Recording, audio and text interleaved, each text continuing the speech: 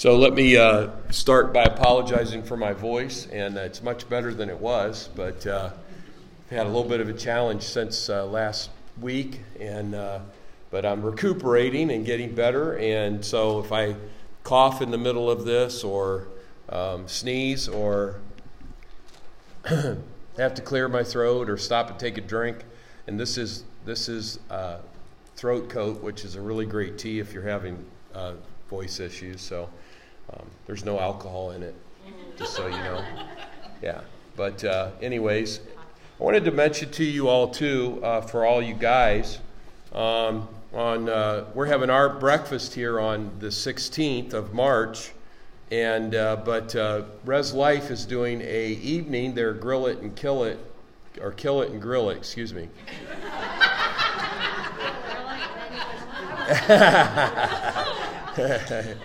But so they have a guy coming. It's a wild game dinner. It's like $20 a ticket. They're having the Bear Man, Jim Vastani House. I don't know who that is, Vaston House, but apparently he's a bear hunter, and so he's going to be at this. So any of you that might be interested in this, it'll be down in the front. Bob, could you put that down there for me, please, sir? Thank you. And if you're interested, grab you one of those, and it tells you how to go to the QR code. They are running out of tickets, so if you're interested, that's the way to do it. All right. Yeah. So if you have your Bible, I'm going to ask you to open it up to Galatians chapter 1. Amen. It's great to have everybody here tonight. I told Sharon I was ready to get back doing this, and fortunately the daylight savings time will be here soon, and then we'll have light all the way by the time we go home. And I always feel bad for folks having to drive. I don't like driving at night myself personally, and I feel bad for folks when they have to drive at night. So, we're always respectful of that. And so what we're planning on doing is these classes, these Wednesday night Bible studies, all the way through until October, to the end of October. And then we'll take a break again and then come back. So we're going to go through here the next several weeks the book of Galatians. Tonight we're going to deal with chapters 1 and 2. And then next week I think we're doing 3 and 4, and then we'll do 5, 6 the next week. And then we're going to move right into the book of Ephesians. And so I'm excited about this series. And I think it's really going to help you. You know, one of the things I've been talking a lot about this year especially is that this is not just about us getting information here tonight about what the Bible says. And I don't ever want it to just be at that level, though information is important. You can Google stuff and get information. So, questions that you have, things that you want to know about. And we want it to be more than information. We want it to be inspired, have inspiration to it. But even more than that, we want the next level up from inspiration is we want revelation. We want to know, what does God want me to see? And so I just challenge you tonight that as we're going through these different parts of the book of Galatians 1 and 2, some of the things I'm going to share with you, that you're really listening to the Holy Spirit. What is God saying to you tonight? What's he speaking to your heart? How does this apply to you? You know, I always ask those 3 questions now at the end of service. One is, what's God saying to you? 2, what are you going to do about it? And then the third thing is, how can I pray for you? How can we stand with you for what you're dealing with? And so I want us to set that sort of as the parameter, that just this isn't a lesson on Galatians. This is where we're listening to the Holy Spirit. And, when we talk about that the Word becomes revelation to us, that's really the key for us to be able to bring application to our life. When we have revelation, we will make application. When we know and it's inspired and we know that that's what God wants us to do, we feel that the Lord is speaking to us, then what ends up happening is that out of that, we'll make application. It's like what the scripture says in Joshua 1:8. He said, don't let this book of the law depart from your mouth, but meditate in it day and night, that you will observe to do according to all that is written therein. And notice that he said that as you receive that word, and you will then begin to do that word. What you listen to, what you're hearing, is what you inevitably will end up doing. And then he says, and then you'll make your own way prosperous and you'll have good success. And so that's really the key of what I want to help you with through these Wednesday nights. And I know everybody can't be at all of them, and I would, I'm going to be at all of them as best I can. But I mean, I have a vacation, and I've got a great teaching staff here at Amazing Grace that can step in and help me out too. But try to be in as many of these as you can. Bring a notepad with you if you would. Bring your Bible with you because you're going to need it, or at least your electronic stuff, and a way to be able to record things as the Lord's speaking to you. Amen? So when we talk about revelation and application, of course, the last thing that happens is transformation. And that's what we really want. We want to experience the transformative power of the Holy Spirit. Romans 12:2, don't be conformed to this world, but be transformed by the renewing of your mind. And it was really interesting today. I was in a pretty lengthy discussion. This doesn't have anything to do with Galatians, so just hang tight. But I was in a really lengthy discussion with someone that is a third term dealing with cancer. And they just were discouraged. They were just really discouraged about what was going on. And it took me a little while because, just trying to think of, well, how can I help them? Because they were like, I don't know, I've been dealing with this and I thought God's helped me before, but here I am dealing with it again. And I started thinking about, we're not dealing with cancer, but all the stuff that Sharon and I believe in God for, and we see things move forward, and then sometimes it seems like they move backwards, and then it moves forward, and sometimes it looks like things aren't ever really going to change. They're just always going to stay the way that they are. And I had sent this text I had started texting, and I usually don't text books, but this ended up being a little bit long, but I wanted to read it to you tonight because I think it'll help you. And there's just a couple of thoughts I want you to think about with this. When we are overwhelmed, number one, we have to remember that even though God has and will provide, we all go through periods, sometimes long ones, that it seems like nothing is working as God said it would. We all do. And a great passage dealing with this is Habakkuk chapter 3. I think Jeannie read this a couple of weeks ago, and it just talks about, look, the vine isn't producing and the fields aren't producing. And he says, what do I do? It doesn't look like anything's changing.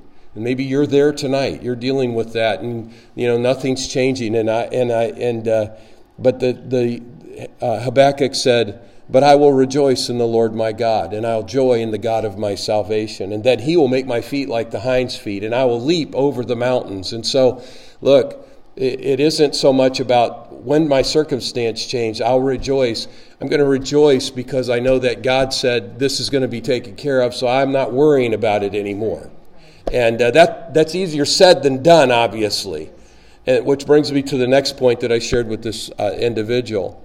The earth we live in, including the dirt we are made from, and remember, we are made from the dirt of this earth, is corrupted by mankind's rebellion against God.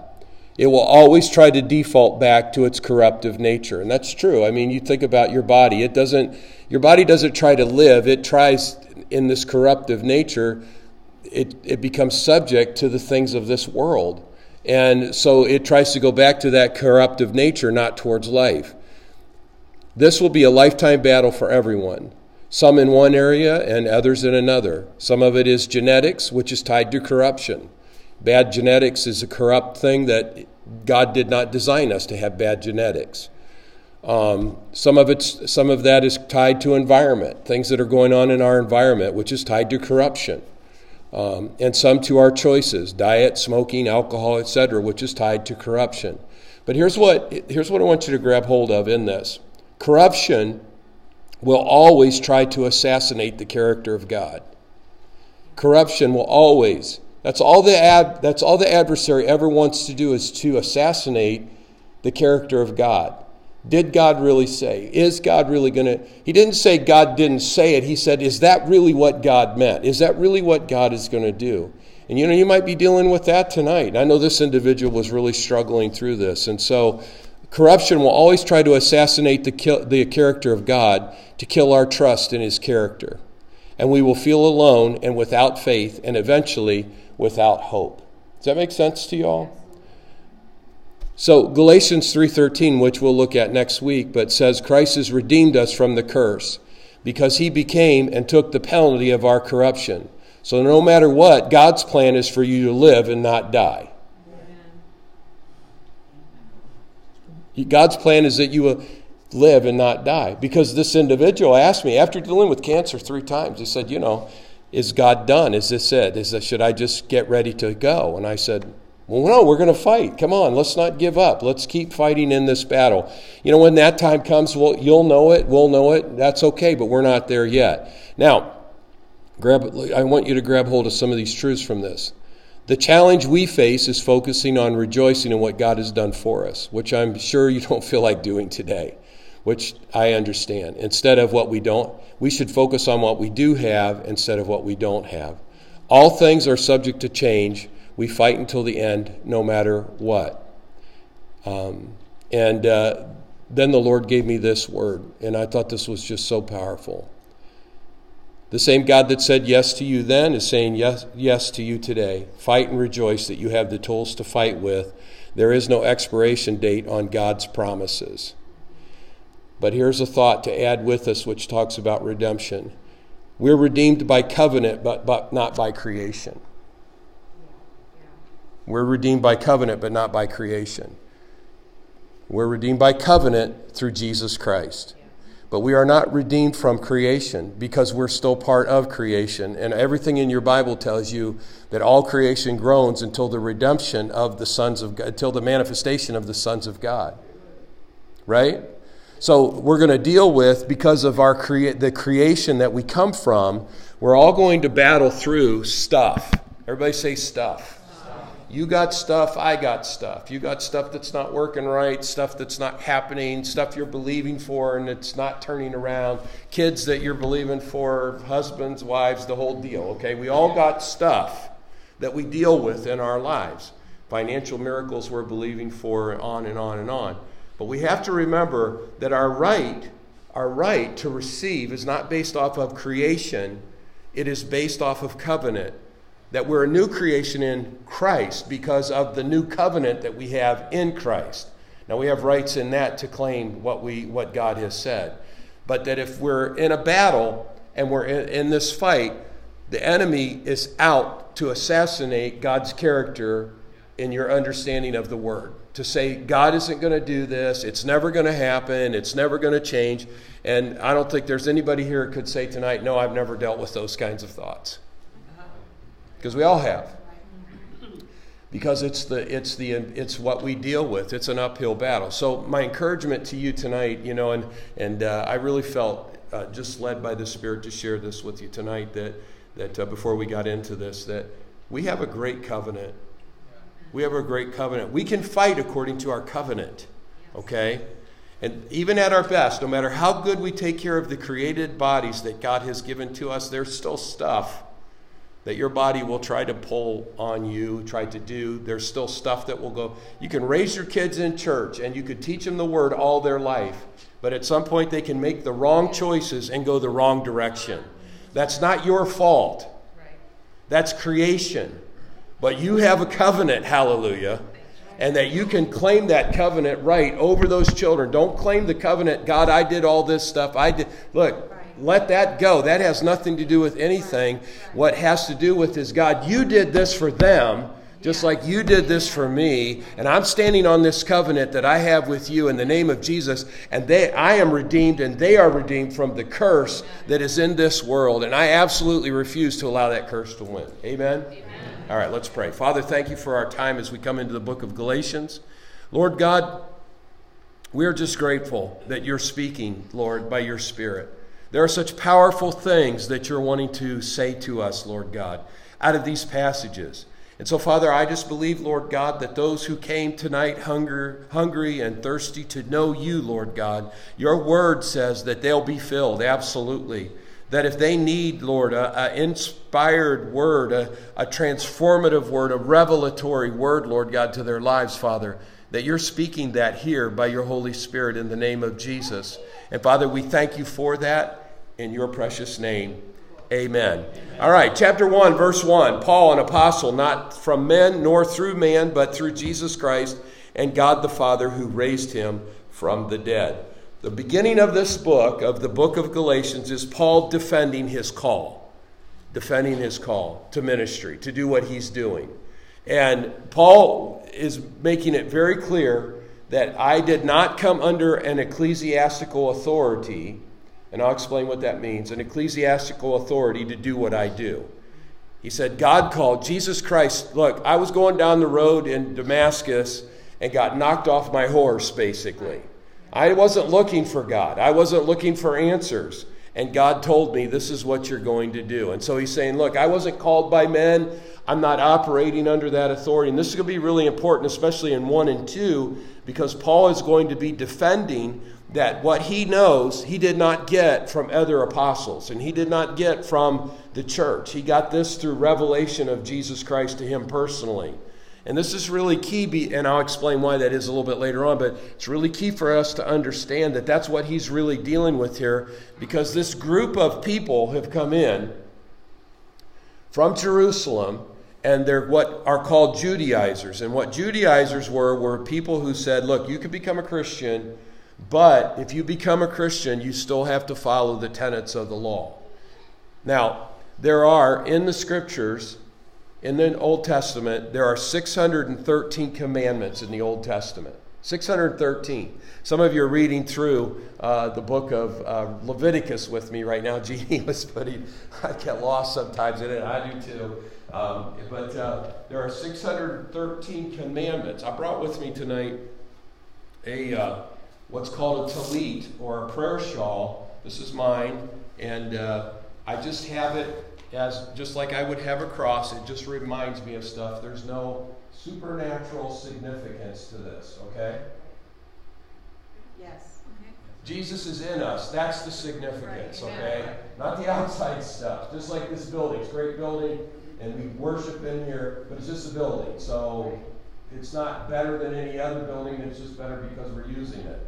So the Jews, what they would do is they would wear this, and this is their tallit, and they had rules that they had to follow, and so Jesus wore one of these. Probably wasn't as fancy as this, but they would wear these, and then when they would pray, they would bring this up over their head, okay, and cover over. So this was the closet. You remember what Jesus said, go to your closet? So basically, when you're in here, all you're seeing is nothing, okay? So that's what his point was, is that, just get rid of the distraction. But why I wanted to bring this tonight to you was because on every prayer shawl would be these strings. And it's interesting that on all of these, that if you add up all the knots that are on here, it adds up to 613 knots, which the Jews recognized as the 613 laws that they were to abide by. And so when they would go through these, they would be able to count out those knots. Some of them, the first 10 of the 613 are the 10 Commandments, no other God before me. And so they would know those and quote off as many of them as they could as they would begin to run through these knots. And they're quoting everybody didn't have a Bible, right? So they couldn't do that. But that this became an intricate part of what they were all about. But the reason I wanted you to see this is that 613, just to get a picture of it, we barely can do the first 5 laws that are in the 10 Commandments. And they had 613 things they had to do to be right with God. 613. And you think about living your life like that. You're living, this is what the Judaizers are coming in and saying. They're saying, look, you accepted Christ, we get that, that's okay that you did that, but you got to go get circumcised, and you got to start following, you got to start doing all these Jewish rituals. You still got to practice the feast. You got to do all of these things because you're not really going to make it if you don't. You're not really a true believer unless you do all of those things. And see, the danger of that is that, and this is so true, whether we like it or not, is typically out of the 613, we pick the ones that we're doing and everybody else is not doing. Right? It's like down in Marietta, they used to say, no nippin', dippin', or simpin'. Right. Well, okay, but gossiping apparently is okay. Yeah. Right? Talking bad about people and cutting them down behind their back, that's all right, right? Because at least I'm not nipping. See, that's how we do with the law. What ends up happening is that we don't we don't judge ourselves. We judge other people by those laws and say, well, they're not doing this, they're not doing that. Well, they didn't, and look, all of those things were all changed under Christ. Not that the law was eliminated, it was not eliminated. But the law shows us that it is absolutely impossible. It is absolutely impossible for anyone to do all the law to be right with God. And that's really what the law reveals to us. In fact, in this book alone, the book of Galatians, the law is mentioned 32 times. 32 times it's mentioned here. Faith is mentioned 21 times in this book. So when Paul is dealing with this about the law, and he keeps bringing up about the law, he's not discrediting the law or the importance of the law. But what he is doing is he's coming back and saying the real importance is that you have a relationship with Christ, that foundation of your relationship is in Jesus Christ, and that you recognize it's by faith and it's not by everything that you're doing. It's not by that you're living the perfect life. It's that you believe in the perfect one. The perfect one. And like I said, so if we wanted to base in our Christian, we wanted to base our Christianity off of what we do, okay? We're going to be in trouble because we all know that we're only going to tell the side we want everybody to hear. Right, exactly. We're not going to tell the other stuff. We're not going to talk about the fearful nights, the anxious days, the anger that we have towards people, the resentment that we carry in our lives. We're not going to talk about any of that. We're not going to talk about the stuff that we doubt God or don't believe that God's going to do something or that question God. That's not going to be generally a part of what we're going to focus on. We're going to tell the good parts of the story. And I get that. That's human nature. That would be what we would do. So these Judaizers, they're coming in and they're saying, Paul is not an apostle. He has no right. He didn't go under all this ecclesiastical. Peter didn't ordain him. James didn't ordain him. None of these people in Jerusalem have condoned what he's doing, and which is really an interesting thing that's why he felt like he had to start there to make it clear that, look, I'm not under this ecclesiastical authority. I'm under Christ's authority. That's where I've got, and that's why he's starting out in this book this way. Because there are some people from Jerusalem that show up and actually cause trouble. There are actually people that are under James' ministry, who is the half-brother of Jesus, who was the pastor of Jerusalem, the Jerusalem church. And they have showed up, and they're going to create some problems later on. One of the things that I think this really refutes is the idea about apostolic succession. Does anybody know what that is? So apostolic succession is that you should be able to, if you're ordained, you should be able to trace your ordination all the way back to the apostles. So that means that, Peter laid hands on Andrew or whoever, okay, Luke, or laid hands on Mark, it would be for Peter. And Mark laid hands on so-and-so and so-and-so and so. And then one day somebody laid hands on Richard Jolliffe. So there's an apostolic succession of anointing that passes through. Paul totally throws that out the door and says, I'm anointed because Jesus Christ has anointed me to do what I'm doing.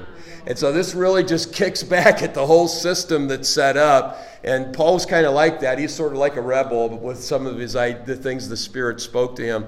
So I just wanted you to realize that that's really why he's starting out this way. And, and he says, look, I want to say hello to all of you and all the brethren who are with me and to the churches of Galatia. Now, if you're writing down information about Galatia, Galatia is not a city. It's a province, okay? It's a province. It's part of Turkey. It's about the midsection of Turkey to the north. And basically it was populated under the Greeks during the Greek Empire by people from Gaul, which would be up towards France and places like that moved into that area. And so they come into this area.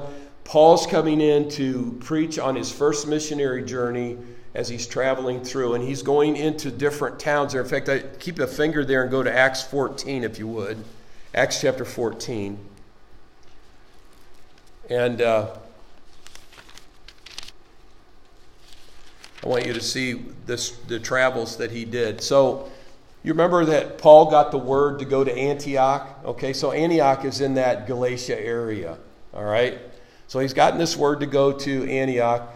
Galatia, if you look, I don't have a map here with me tonight, but Galatia would be east of Ephesus. So where we were at in Ephesus, it would be directly east basically out in a plateau area. And so you're going to have different towns that are there, towns like Lystra, towns like Derbe, towns like Lycaonia. And so these are all the different places that are out there, different cities that are there. So when Paul is writing to the Galatians and he's talking to them, this thing has happened in all of the churches there. These Judaizers have showed up and they basically have got the church all confused. Did you find Acts 14? All right, so look at verse 1 here, just how Paul's work there and what happened. Now it happened in Iconium that they went together to the synagogue of the Jews and so spoke that a great multitude both of Jews and of the Greeks believed, and there would be a lot of Greeks there. But the unbelieving Jews stirred up the Gentiles, poisoned their minds against the brethren. Therefore they stayed there a long time, speaking boldly in the Lord, who was bearing witness to the word of his grace, granting signs and wonders to be done by their hands. But the multitude of the city was divided, part sided with the Jews, part sided with the apostles. And when a violent attempt was made by both the Gentiles and the Jews with their rulers to abuse and stone them, they became aware of it and fled to Lystra and Derbe, cities of Lycaonia, and to the surrounding region. And they were preaching the gospel there. And in Lystra, a certain man without strength in his feet was sitting a cripple from his mother's womb, who had never walked. This man heard Paul speaking. Paul, observing him intently and seeing that he had faith to be healed, said with a loud voice, "Stand straight up on your feet." He leaped and he walked. So a miracle happens while he's there in Lystra. This is Galatia. And now when the people saw that what Paul had done, they raised their voices, saying in the Lycaonian language, "The gods have come down to us in the likeness of men." Barnabas they called Zeus, and Paul Hermes, or Mercury, because he was the chief speaker. And the priests of Zeus, whose temple was in front of their city, brought oxen and garlands to the gates, intending to sacrifice with the multitudes. And when the apostles Barnabas and Paul heard this, they tore their clothes and ran in among the multitude, crying out, said, "Why are you doing these things? We are also men, the same as your nature, and preach to you that you should turn from these useless things to the living God, who made the heaven, the earth, the sea, and all the things that are in them, who in bygone generations allowed all nations to walk in their own ways." And then as he's preaching all this, and then they have problems. They get stoned. I mean, he gets attacked for it. And because they're calling down on these people, these false gods. So just kind of get the picture here of what's happening. They're in what Galatia, the spiritual composition of Galatia is obviously you have some devout Jews there, but you have all of these pagans that are living there who are worshiping Zeus and Mercury or Hermes.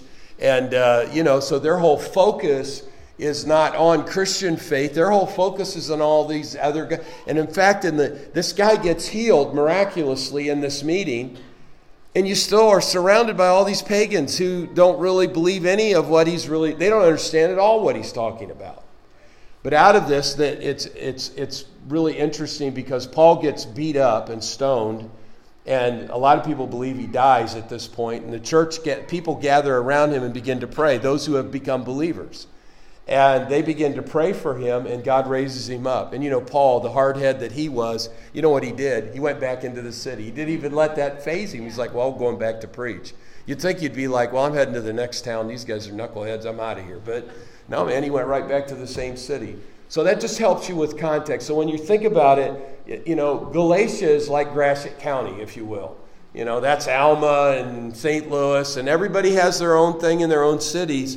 But it's still part of a bigger province or a bigger area, and that's really what Galatia was all about. Paul visited this place twice. He went in on his first visit, obviously, in Acts 14, and then in Acts 16, they come back through here as well. Good. How are we doing on time? Oh, boy. Grace to you and peace from God the Father, our Lord Jesus Christ, verse 4 of chapter 1, who gave himself for our sins that he might deliver us from this present evil age, according to the will of our God and Father, to whom be glory forever and ever. Amen. Then he goes right after them, because these Galatians have now begun to fall away from the gospel. He said, I marvel that you're turning away so soon from him who called you in the grace of Christ to a different gospel, which is not another, but there are some who trouble you and want to pervert the gospel of Christ. And it's interesting, if you look at this word pervert, in the Greek language, it means to reverse or turn back. So what he's saying is, look, these guys are coming in and they're trying to turn people back to an old system when Christ has come in and established a new testament, a new covenant with us. And he says, but even if we, one of us, or an angel from heaven, preach any other gospel to you than that we have preached to you, let him be accursed. These are really strong words. When he made this statement, accursed, in the Greek it means anathema. And this is a pretty strong curse that he would have said, that you should have nothing to do with these folks when they say these things. Now, we sit on our side, okay, and we say, well, man, okay, so why did they get away from it? What happened that they got away from the message? The reason that the original message that Paul had brought, well, it's no different than what the church has done. 40 years ago, 50 years ago, the church would have been totally anti-abortion 50 years ago, let's say, or 60 years ago. I mean, there was for hundreds and hundreds of years, we valued the life of an unborn child. But through years of media and years of politicians and years of things being said and years of people not looking at their own Bibles, looking at the gospel, the truth, people have changed their views. People have changed their views. The same is happening in the LGBTQ community as well with the church. There are right now churches that were fundamental in their belief system. I mean, absolutely fundamental in their belief system. That marriage is between one man and between one woman, and it is nothing else is permissible. All sex outside of those contexts is off limits, period, that are now compromising what they believe. And some of them, and I'm not, usually there's some main lines I can bring and you go, well, I'm not surprised. But I could bring up some that that are very fundamental and you would go, you got to be kidding me. I know pastors that are pulling their churches out of those denominations because they are or they're going to get out because they absolutely refuse. Because see, when the next step, and look, I'm not anti-LGBTQ. I'm anti going against what the Bible teaches, okay? So realize that's where my heart is. I'm not picking on people or a people group. But the next step then is just as it's been in every one of these denominations that adopted a more lenient view and began to accept the marriages of same-sex people, that they're going to get to clergy. It'll be the next thing. They'll be ordaining people in the ministry for that. How in the world? How did that happen? How did that happen? I'll tell you how it happened. Because we're not looking at the truth of what God has said. Jesus ceased to be the focus. And, look, I believe that Jesus taught us to love. And we should love. We should love all people with the love and compassion of Christ. But you can never let the love and compassion of Christ supersede the words that he has himself declared about what is right and what is wrong. You can't. You gotta follow both. And we can be compassionate and still be conservative. I didn't get many amens on that. But we can be. We don't have to be ugly. Do you understand? We don't have to be ugly. We can be compassionate and loving. And so Paul's saying, look, how did you guys get off base here? Come on, man, I was just with you, and now look where you're at. Look where your views have all changed. He said, look, you need to know if somebody's preaching something contrary to what you have been told that the gospel is, he says, you need to cut that out of your life. You don't need to listen to that and have that in your life. He said, look, verse 10, do I now persuade men or God? Or do I seek to please men? For if I still please men, I would not be a bondservant of Christ. I'm not doing this to gain your favor. I know I'm making some pretty strong statements here tonight, and look, but I'm not trying to win I'm not running for a politician, okay? I'm not looking up for a political position. I want to help God's people recognize the truth of what God's word is. I would probably guess most of you here wouldn't have an issue with what I'm saying, but look, the world is a mess right now. It's a mess because it is realize with sin there is no end. There is no end with sin. Sin is pleasurable for a season, but then it gets wonky. It gets crazy. See, now, like we just read this the other day, I'm sure some of you saw this, that parents in Indiana, their kid was taken away from them because they wouldn't use the right pronouns with the kid. Yeah. Took their kid out of the house. And they said, well, it will help the kid's eating disorder, so they took the kid out of the house and took them away from their parents because they wouldn't use they and their instead of what it was. I believe it was a girl, her, calling her and calling her by her real name that she was given at birth. And so they took her away. They said it was abuse and it was causing her to have problems with her eating disorder. And so they put her in a foster home that was pronoun affirmative. And you know what? Her eating disorder got worse. So there you go. It didn't fix anything. Because it won't. It won't fix anything. And see, my point with that is that, look, it doesn't end with where people think it will end. It won't end there. Where it's at right now is not the end. It's going to continue to get even real, when you got people wanting to be furries, and be, and they need to have a cat thing at the school so they can go to the bathroom in it, then you got real problems in America. Yeah, it's going to get worse. So, but for us, that should not change who we are.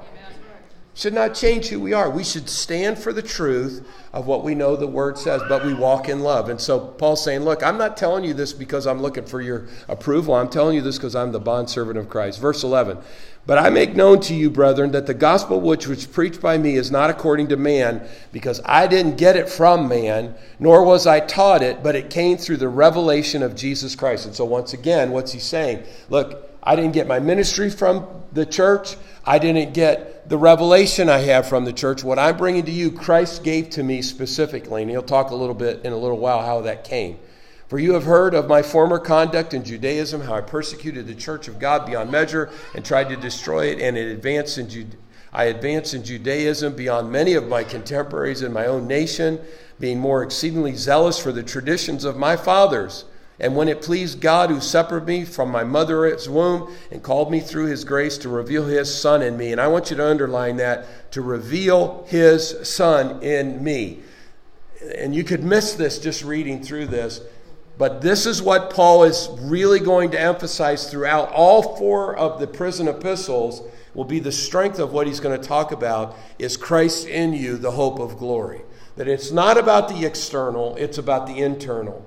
If Christ is in you, and he finishes the book, Galatians, really hitting this hard about the Spirit and the fruit of the Spirit. But he's saying, look, it has been revealed, his Son has been revealed in me, that I could preach him among the Gentiles. Now, some of you have used the King James. It uses the word preach him among the heathens. The word here that's used for Gentiles and for heathens is the Greek word ethnos, which means all ethnic groups. All ethnic groups. He said, so basically what he's saying is, he revealed his Son in me that I could preach him to all the different ethnic groups of the world. Hallelujah. How powerful is that? He said, I didn't go talk to anybody about this. I didn't immediately go confer with flesh and blood. He's talking about the people in Jerusalem. I didn't go up to Jerusalem to those who were apostles before me, but I went to Arabia and returned again to Damascus. And a little bit later on here in verse, a little bit later on here, he says in verse 18, I was there for 3 years. So what he does is for 3 years, he's in Arabia. Damascus is part of Arabia, but he heads north into Arabia, and he spends his time away from everybody. He's not talking to Christians. He's not talking to anybody but God, and working probably as a tent maker, and he's trying to sort out Christ in me, this whole revelation of what Jesus is revealing to me. You know, when you think about it, how that God appeared to Paul, that Paul's going down the road. He's got a bunch of guys with him. They're all traveling. They're persecuting the snot out of the Christians. I mean, they're after them. They're beating them, killing them, whatever they got to do. And while he's going down the road, all of a sudden, bam, he gets knocked off of his donkey or his horse or whatever he's riding, and he hears these words. I want you to listen to what the Lord said. You can study this in Acts later on. He says, Saul, Saul, why are you persecuting me? Now, Saul never knew Jesus. He did not know who. He wasn't part of this whole, he may have heard about it, but, think about this. Why did Jesus say, you're persecuting me? Not you're persecuting my people, not you're persecuting my church. He's taking it personal and saying, you are persecuting me. And he says, who are you? Excuse me. Getting too excited. He said, who are you? He said, I'm Jesus, the one you're persecuting. I believe that in that 3 years that he's in Arabia, this is what he's trying to sort out. And he comes to the conclusion when he leaves Arabia and heads back to Damascus that Jesus is obviously in his people. Because I beat him on the outside, but there's something on the inside that has changed their lives. And he comes to that conclusion in all of his teachings in the epistles. Christ in you, the hope of glory. About being in him and about in whom and all the different things that he says. They all relate back to that Christ, that power of Christ that is within us. And this is not what the rest of the apostles were preaching. In fact, Peter said in his own book, he said, and you know how God has revealed to Paul that Christ is in us. Yeah. This is a revelation that Jesus gave to Paul to take to the world. And it doesn't matter whether you're black or you're white or you're a male or you're a female, which we'll see that here in Galatians. It doesn't matter if you were the worst sinner in all the world. Christ can be in you. Hallelujah. Amen. That God doesn't look at us based off of how good we are. He looks at how good Jesus Christ is, and comes not just to give us life insurance so we get into heaven and skip hell, but he gives us his nature and ability within us so that we can live his life while we are here on this earth. Right. Glory to God. And that's what Paul was bringing, and that is way out. Because remember, Judaizers are all about the 613 commandments you got to do. And now he's saying, look, guys, that's not how we started here. How in the world did you end up back at this? And so he goes on and he says, and so I returned again in verse 17 to Damascus. After 3 years, I went up to Jerusalem to see Peter and remained with him for 15 days. And I saw none of the other apostles except James, the Lord's brother. Now concerning the things which I write to you, indeed before God, I do not lie. Afterwards, I went into the regions of Syria and Cilicia, and I was unknown by face to the churches of Judea which were in Christ. And notice they're in Christ again. But they were hearing only, he who formerly persecuted us now preaches the faith which he once tried to destroy, and they glorified God in me. Then after 14 years of doing that, so he's preaching during this time. During that 14 years, he says, I went up again to Jerusalem with Barnabas, and I took Titus with me. And I went up by revelation, and Titus was a Gentile that had converted. And I went up by revelation and communicated to them that gospel. So when he says, I went up by revelation, that means that the Lord told him, this is the time to go and tell this now. 14 years. 14 years after he's already gone and talked to them, now God says they're ready to listen. Go back and talk to him. So he says, I went up by revelation and communicated to them the gospel which I preached among the Gentiles, but privately to those who were of reputation, lest by any means I might run or had run in vain. He said, yet not even Titus, who was with me, being a Greek, was compelled to be circumcised, to basically fall back under what the Judaizers wanted. And this occurred because of false brethren secretly brought in, who came in by stealth to spy out our liberty, which we have in Christ Jesus, that they might bring us into bondage, to whom we did not yield submission for even an hour, that the truth of the gospel might continue with you. But those who seem to be something, whatever they were, it doesn't make any difference to me. I love that line. God shows personal favoritism to no man. For those who seem to be something, they didn't add anything to me. But on the contrary, when they saw that the gospel for the uncircumcised had been committed to me, as the gospel of circumcised was to Peter, for he who worked effectively in Peter for the apostleship to the circumcised also worked effectively in me toward the Gentiles. And when James, Cephas, that's Peter, and John, and this is not the James, the brother of... No, this is James, the half-brother of Jesus, not the other. The other James has already he was killed in the street.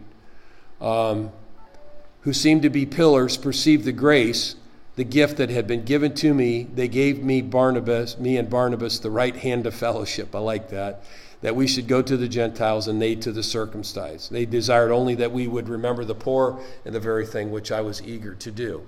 So at this point now, what we have is that we have 3 years, right? And 14 years. 17 years has passed since Paul got knocked off his donkey or horse or what. Was he riding a horse? I can't remember. Whatever he got knocked off of, all right?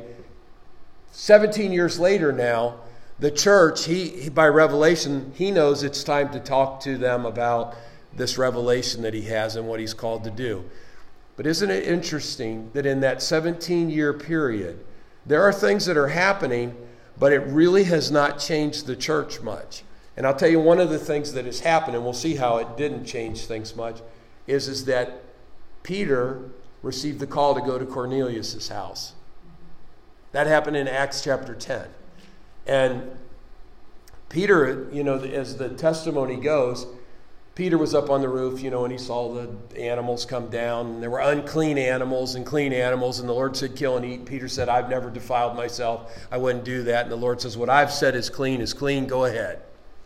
Have some bacon. So he just basically, laid him out. Said, it's okay. Go ahead.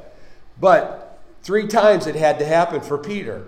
Peter doesn't know what it all means. In fact, it tells us a little bit later in the passage in Acts, and you can read all this in Acts 10 later, that Peter, he's thinking about what happened, and somebody's at the door downstairs. And it's these guys who have come from Cornelius' house, who is a Gentile, and they say, we'd like you to come over. And the Lord says, go with him.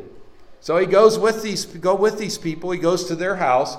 And look how everything just gets turned upside down. That's one of my favorite passages in Acts, is that Peter goes in, and Peter's thinking how that God has done stuff in before. And so he goes in and starts talking to Cornelius, and he finally figures out that this is about God accepts you. And obviously, he says, what I've said is clean is not unclean. And so all these Gentiles are in there. All these Romans are sitting there. And Peter's thinking, okay, now it's time for the altar call. And so I just want to share. And before he can get to his altar call, they all start speaking in tongues. They all get baptized in the Holy Spirit. I mean, just like that. It isn't even like he said, okay, now we're all going to pray that we can receive our prayer language right now, or we're all going to start speaking in. He didn't even talk to them about what happened in Acts chapter 2 to them. He just is up telling them about Jesus and what Jesus has done and that he accepts you. And bam, the Holy Spirit floods the room. They all get, and then Peter goes, well, I guess we should baptize these guys that have all gotten filled with the Spirit like we have. So then they take them out and they get them all. Notice how it's all turned upside down. It's, we wouldn't do that in the church, right? We wouldn't be like, okay, so you get saved and then you get baptized and then you get baptized in the Holy Spirit, because you can't enter into any more depth with God until you've done it. These guys got saved and baptized in the Holy Spirit just like that. Hallelujah. And Peter comes to the conclusion at the end. He says, well, I guess we could say that God has accepted them. Right? Remember, this dude's not like a seminary student. He is a fisherman. So, he's like all of us. It takes him a minute to figure it out. But he got it. And he says, look, obviously this is God. This is what God has done. But after all of that, the shift has not happened in the church, because when we look at chapter 2, I'm almost done. Verse 11, so Peter came to Antioch, and I withstood him to his face because he was to be blamed. So this is after all of that. For before certain men came from James, he would eat with the Gentiles, but when they came, he withdrew and separated himself, fearing those who were of the circumcision. So these are people now that are part of James, the half-brother of Jesus, part of his crew from Jerusalem, okay? And they've come in to see what's going on. Peter sees them coming, and it says that he separated himself, even though he'd already been eating with these guys. He'd already been partying with the Gentiles. I mean, he'd been sitting down. It was all awesome. And it says fearing, and in the Greek, this word fearing here means he hid in terror. Now, this is the guy that had the revelation, right? I mean, I just thought he just had this amazing revelation with Cornelius, this great experience in his own words. Said, obviously God has accepted the Gentiles. But he's afraid, and the rest of the Jews also played the hypocrite with him. And even Barnabas, who's Paul's right-hand man, was carried away by their hypocrisy. So see, even though they had sort of accepted it, obviously there was still a lot of issue with this. And Paul, he wasn't going to put up with it. And he didn't really care whether Peter got upset or not. He just said, look, you're wrong. What you did is wrong. And he lays him out and says, how can you ask them to do this? How can you ask them to change? In fact, he goes on in verse 14, and he says, and when I saw that they were not straightforward about the truth of the gospel, I said to Peter before them all, if you being a Jew live in the manner of Gentiles and not as the Jews, why do you compel Gentiles to live as Jews? I mean, you already been partying and eating their food, and when we talk about eating their food, it probably was stuff that had been sacrificed to idols, okay? And he's saying, look, you were eating that stuff. You were doing all the same thing they were all doing, and now you want to act all spiritual like you're not doing that. He said, we who are Jews by nature are not sinners of the Gentiles, knowing that a man is not justified by the works of the law, but by faith in Jesus Christ. Even we have believed in Christ Jesus, that we might be justified by faith in Christ and not by the works of the law. For by the works of the law no flesh shall be justified. But if while we seek to be justified by Christ, we ourselves also are found sinners in Christ, is Christ therefore a minister of sin? Certainly not. Verse 18. For if I build again those things which I destroyed, I make myself a transgressor. This is really important. And early in my Christian faith, the Lord really spoke this verse to me. We as believers have to be careful that we're not trying to rebuild something in our lives that God has destroyed. Yeah. Okay? One of those is your past sins. And if you try to let those past things come back into your life and haunt you, you're allowing it to try to rebuild. It doesn't belong in your thoughts. It doesn't belong in your life. It's destroyed under the blood. As far as the east is from the west, the Bible says. It's red as crimson, now white as wool. I mean, it's gone, okay? I don't care how perverted you were. I don't care how messed up you were. Look, it's under the blood of Christ. But you can rebuild it if you want to. And what he's saying here is that, look, you can rebuild. We're trying to rebuild something that God has said, that's over with. That's over with. And it's time for us to move on. It's time for us to move into what God has said to us today. And I realize, that almost to these guys would be very difficult for them to receive because they were so, but remember Paul, he was one of them. Right. In fact, he was better than all of them being a Pharisee. He was the Pharisee said of Pharisees, I was good, man. I was good at what I did. But he said, God told me to walk away from that and that this is the life that we're supposed to live. And he goes on in verse 20 and he says, I am crucified with Christ. He said, nevertheless I live, yet not I, but Christ liveth in me. And the life that I live now, I live by the faith of the Son of God who loved me and he gave himself for me. That's the gospel. I am crucified with Christ. And he really lays this out in such powerful strength to them that he's saying, look, it's not about all this other stuff. Because if the law could have done it, we wouldn't have needed Jesus. We would never have needed Jesus. But because of the law guided us to who Jesus would be, what Jesus would bring. Jesus obviously fulfilled all of the law, the Bible tells us. Every part of it. He was the only one that ever did. That ever did. And Paul's saying, guys, it boils down to this. Our lives are crucified with Christ. Our identity is in Christ. Our focus is in Christ. We're not going to allow to build something back up in our lives that God has said is over with. That's over. You know, tonight you might be struggling with stuff from your past, but listen, that's over with. It's dead and buried. Amen. And leave it dead and buried where it belongs. And anytime the enemy brings it up, or your thought processes, or your neural pathways try to remind you about stuff, you just say out loud, no. No. You know, there's different kinds of no's, right? Right? There's different kinds of no's. There's no. I said no. And there's no. And when our kids would do something that we knew would be harmful to them, they'd go, no. We said, no. That's not going to happen. Don't you do that. And they knew we meant business when we said it. You got to say that to yourself as well. Yeah. Your mind starts bringing up your past. Your mind starts bringing up that you got to do all this, and you know you're paying a debt today for something you did before. That's all baloney. You're not paying a debt for anything. Christ paid a debt you couldn't pay. You couldn't pay it. And it's buried in Christ. And, I'm going to have to stop, but, you know, the real beauty in all of this, and which Paul brings out in the end, is that you really will walk in a higher spiritual level of obedience to God than you ever could under the law by accepting Christ into your life and allowing His Holy Spirit to take control of your life. That's right. Isn't that powerful?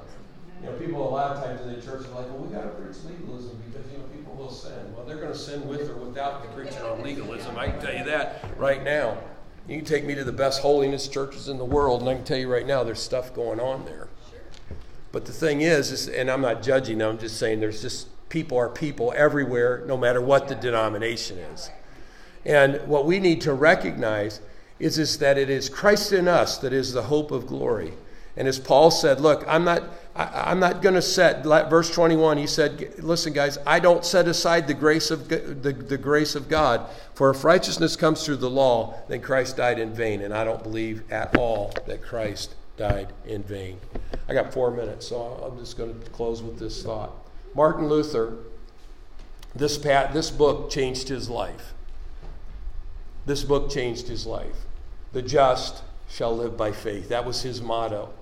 You know, those of you probably remember Luther, that he tacked the 95 Theses to the Wittenberg Wall and challenged the Catholic Church. I mean, he was a Catholic priest, but he challenged the church.